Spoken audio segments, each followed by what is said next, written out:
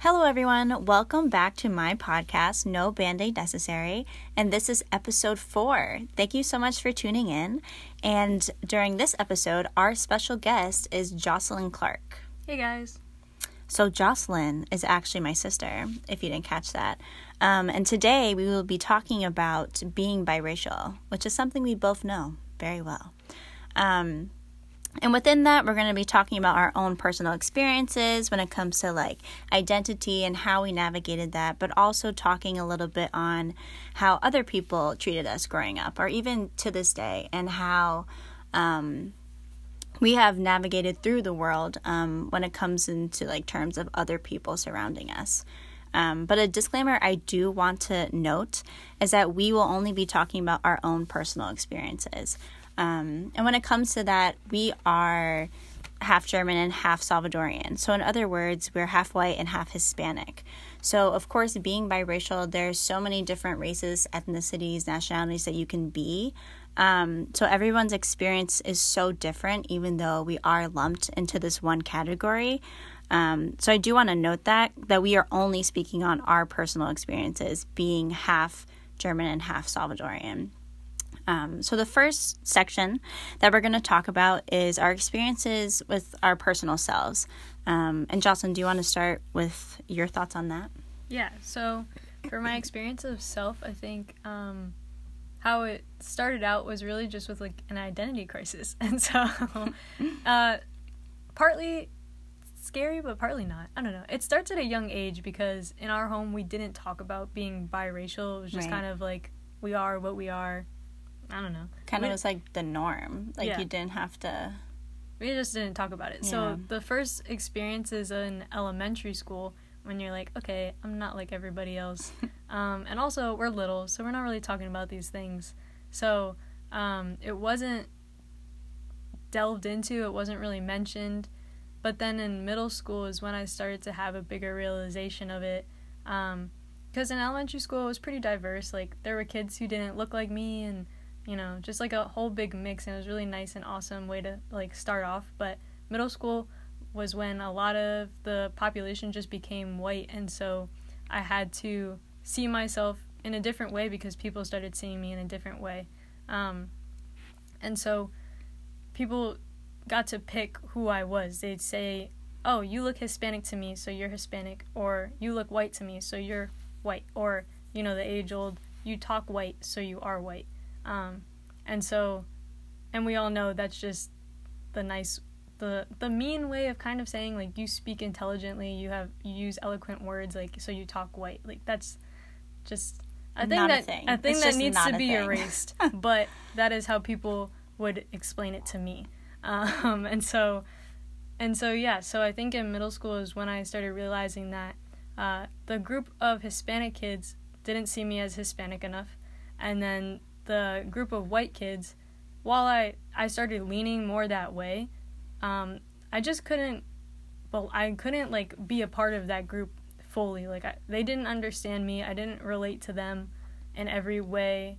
And it just was the starting to feel that you didn't belong anywhere, that you're two halves, you know, half Hispanic, half white, not full anything. And so you're like, okay, so if I'm not full anything, where do I belong? And so you start having to, like, just work this through, like, with yourself and start realizing, okay, I'm not two halves. I'm a whole person. And the truth of the matter is that I'm two wholes. I'm my mom and my dad. And so I get two awesome roots that not many people have. It's really awesome when you have one root. I think that's really awesome, too, and just completely immersed in one culture, but I think it's extra special that I get to and get like I think the best of both worlds, and it just becomes a matter of another step in life where you say, what people think of me isn't what matters. It's what I think of myself, and in my personal view, what God thinks of me. And so I think that is where the experience of being biracial began, and then also when kind of coming to terms with it and saying, like, this is me, and that's how it's gonna be. Yeah, so jumping off of that, when it comes to like my own personal experiences of identity and like growing up, I remember from a very young age noticing that my biological parents, they just both didn't look like me. Of course, I have features of both of them within me, but neither one of them looked like me. Like, my skin tone didn't match one or the other. Of course, it was a mix.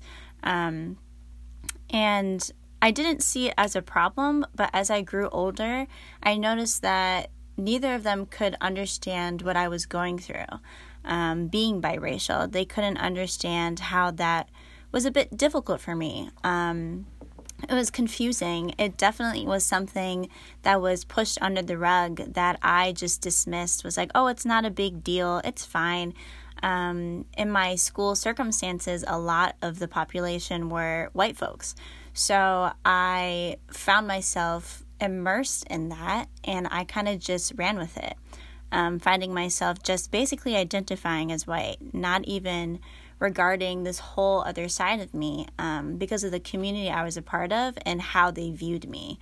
And that's just kind of how it was for a long period of time. And I pretended that I was okay with it. I tried to just, accept it and be like, oh, like it's fine. Like this is working for me.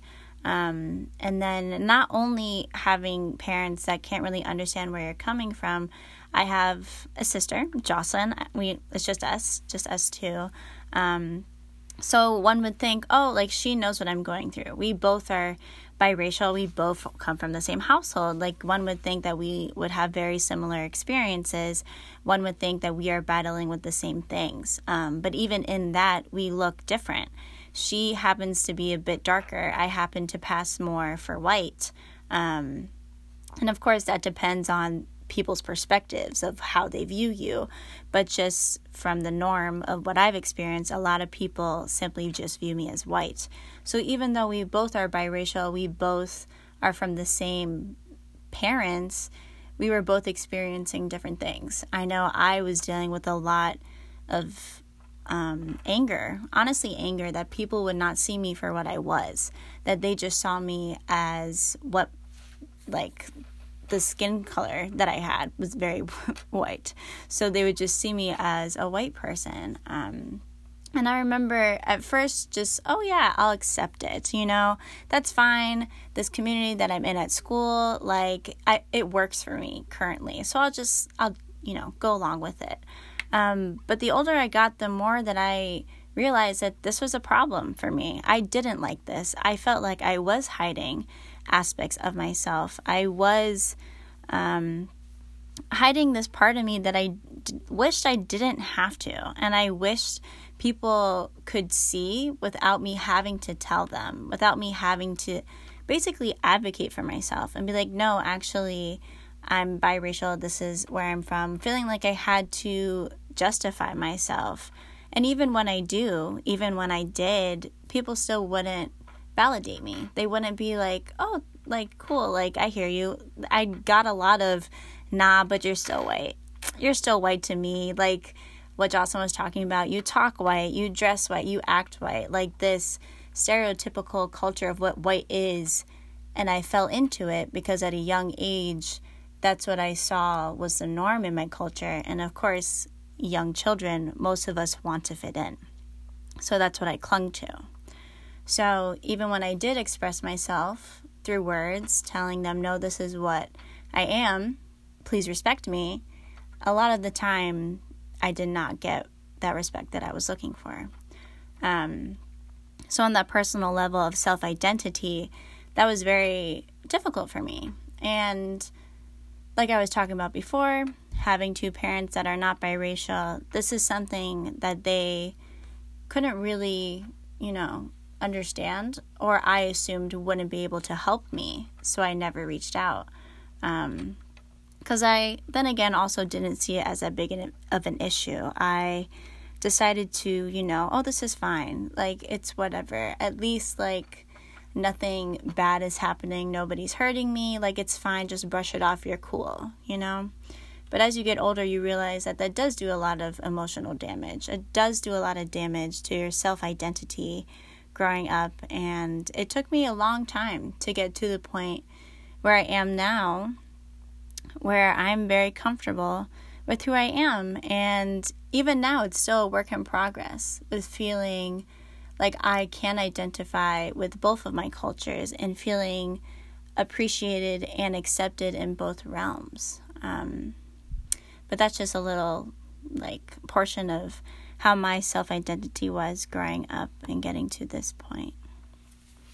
And then now I'm going to talk about just kind of experiences, specifically of what others kind of put on me, and then Jessica's going to share for herself. But I think the common thing that all biracial people can relate to, or multiracial people can relate to, is someone asking you, what are you? It's well, I mean, I'm a human being, but thank you. But there's many moments that I can think of where this has happened to me, but one in particular is when I was working one day, an older gentleman came up to me and mentioned that I'm 17 at the time, so very weird, scary. So what happened is he just said, oh, you look very exotic. Where are you? What are you? And, when you're working, you're I'm supposed to be polite. I'm supposed to be respectful, all those different things. But that kind of question just makes you want to, kind of, curl up in a ball and, disappear. Because, first, there's a lot of weird older man to younger girl situation going on. Right. But also, I just didn't really want to be questioned by anybody about something that I couldn't control, You just kind of expect someone to respect you or to just not care about the physical. That, those things shouldn't matter. It's what's on the inside that counts. And so anytime you get a question like that, it's just a little off-putting, especially when it's a stranger. I think friends can come around and you hang out for a bit and it's oh yeah, this is just a talking point. Your mom looks like this, your dad looks like this. I'm curious, what's your history? What's your ethnicity? What's your culture? What was it like growing up? What foods do you eat? All these different things is just nice to talk about. But when it's a stranger and they're going to just turn around and leave the next second, what did they really gain? Why are they asking? What do you want from me? I don't know what they want. There's this funny thing that I thought of the most recent time someone asked me what I was, and it was a stranger. And to myself, I thought, why? Do you want, here are my two ethnicities, take it down on your little notepad, and then you're going to go mix it up in the lab so you can have someone that looks like me? I'm not really sure what the gaining point is, but I do think it's really weird. Of course, if it's coming from just, pure curiosity, I don't mind. But I think it's just kind of a question that people ask when they really value the physical. And that shouldn't be where our heads are at, I don't think.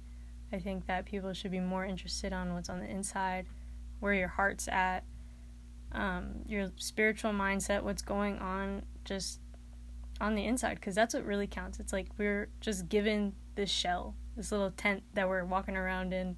We can't control it, except for eating vegetables. Eat vegetables, guys. But other than that, you can control a lot of what's on the inside. So I think that's what we should all be focusing on. But, right, those questions just starts to make you feel a bit insecure and I don't know why strangers are questioning me, because no one asked my friend Julia next door. No one asked her that. It's just kind of also interesting how people feel entitled to ask questions like that. So it's just a lot of uncomfortableness, I think, arises from situations like that, where it's it's never been necessary, but it still happens. So I think it's just something that makes you feel like you're not I don't know, you're just not normal, and then that people get to comment on it, which, originally everyone's yeah, I want to fit in, I don't want to stick out. And so when people start pointing out that you stick out in weird ways, you're would you quit it? So that is what I wanted to share. Yeah, and then kind of bouncing back to what I was mentioning before, how when I was growing up, the culture that I was a part of in the school system that I was a part of was very white.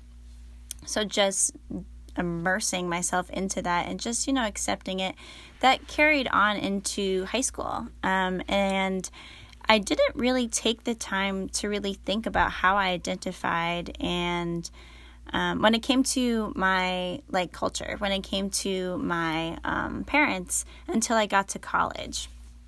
And that's when I kind of, I took the time to think about it. I was like, interesting. I actually don't like how I only identify as white. I know personally I poke a lot of fun at things that I am upset about. Like, I try to make light of situations. So I would always joke about how I am white, or how one dresses white or speaks white, and all that nonsense. I would use it as a disguise when really on the inside I was upset. I was upset that this is how the world only saw me. And I took it. And I accepted it. I didn't fight back for a long time. And I just decided, okay, this is how everybody sees me, so I guess this is who I am.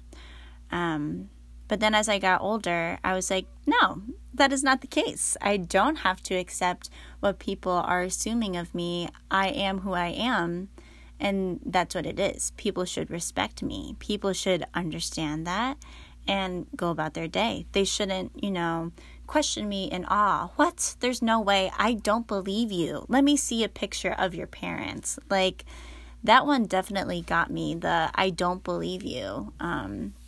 I find it a bit unnecessary, and honestly, it comes down to being hurtful.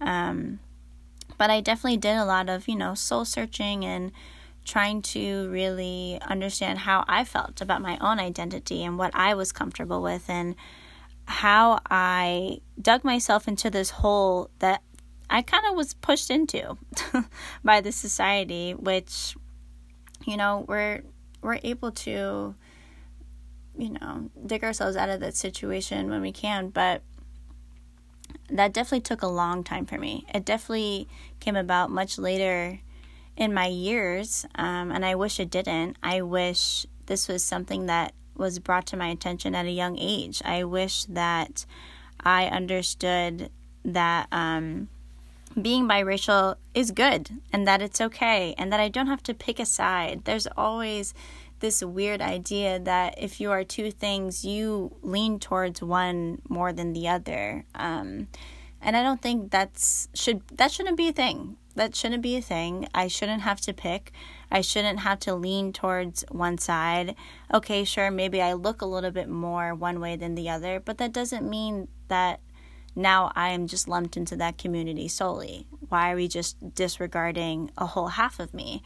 Why are we dismissing one of my parents, So I think that's where my conclusion came, was that when I was just identifying as white, I was just dismissing a whole side of me, a whole side of my parents, one of my own parents. I literally was just like, whatever, it doesn't matter that you have this whole culture, this whole beautiful world that really is just so amazing, and I just didn't want any part of it because I was told that I don't belong by people that weren't really a part of that group anyways. So a whole lot of nonsense went on, but yeah, so I just wanted to speak on how it is a life journey, and I wish it happened sooner for me personally. I wish it happened sooner. I wish that it was normalized when I was growing up, and that it was spoken about. I do understand growing up in this household, it was just the norm. It's just what it is, But at the same time, when we leave this house, it's different. We are treated differently. We see things differently. We see how people treat our parents differently than they treat us. Maybe that's because I pass for white and my mother doesn't. And in those situations, it's very enraging just to witness that. But never talking about it is a problem. Talking about it needs to be done. And I think it needs to be done at a young age so that they can gain understanding, and they can gain, honestly, a lot of self-worth and a lot of respect for themselves. Because I wish that at a young age, I had enough respect for myself and enough, not pride, that's not the word I'm looking for, but basically just enough self-love to stand up for myself and be like, no, this is who I am. I know who I am. I talked about it at home and I figured it out. So here's what I figured out. You can stop trying to put me into this label, into this box that you think I'm a part of. That's all right. Keep your nonsense. I think the word is pride. Well, I mean, it's not always bad. But, yeah, keep your boxes. I don't want them because this is who I am. So I think definitely communicating that at a young age would be beneficial. Just so that confusion of many years of being somebody that I wasn't or being somebody that I didn't want to be, doesn't happen. But yeah, that's kind of the solution that I would recommend when it comes to raising biracial children.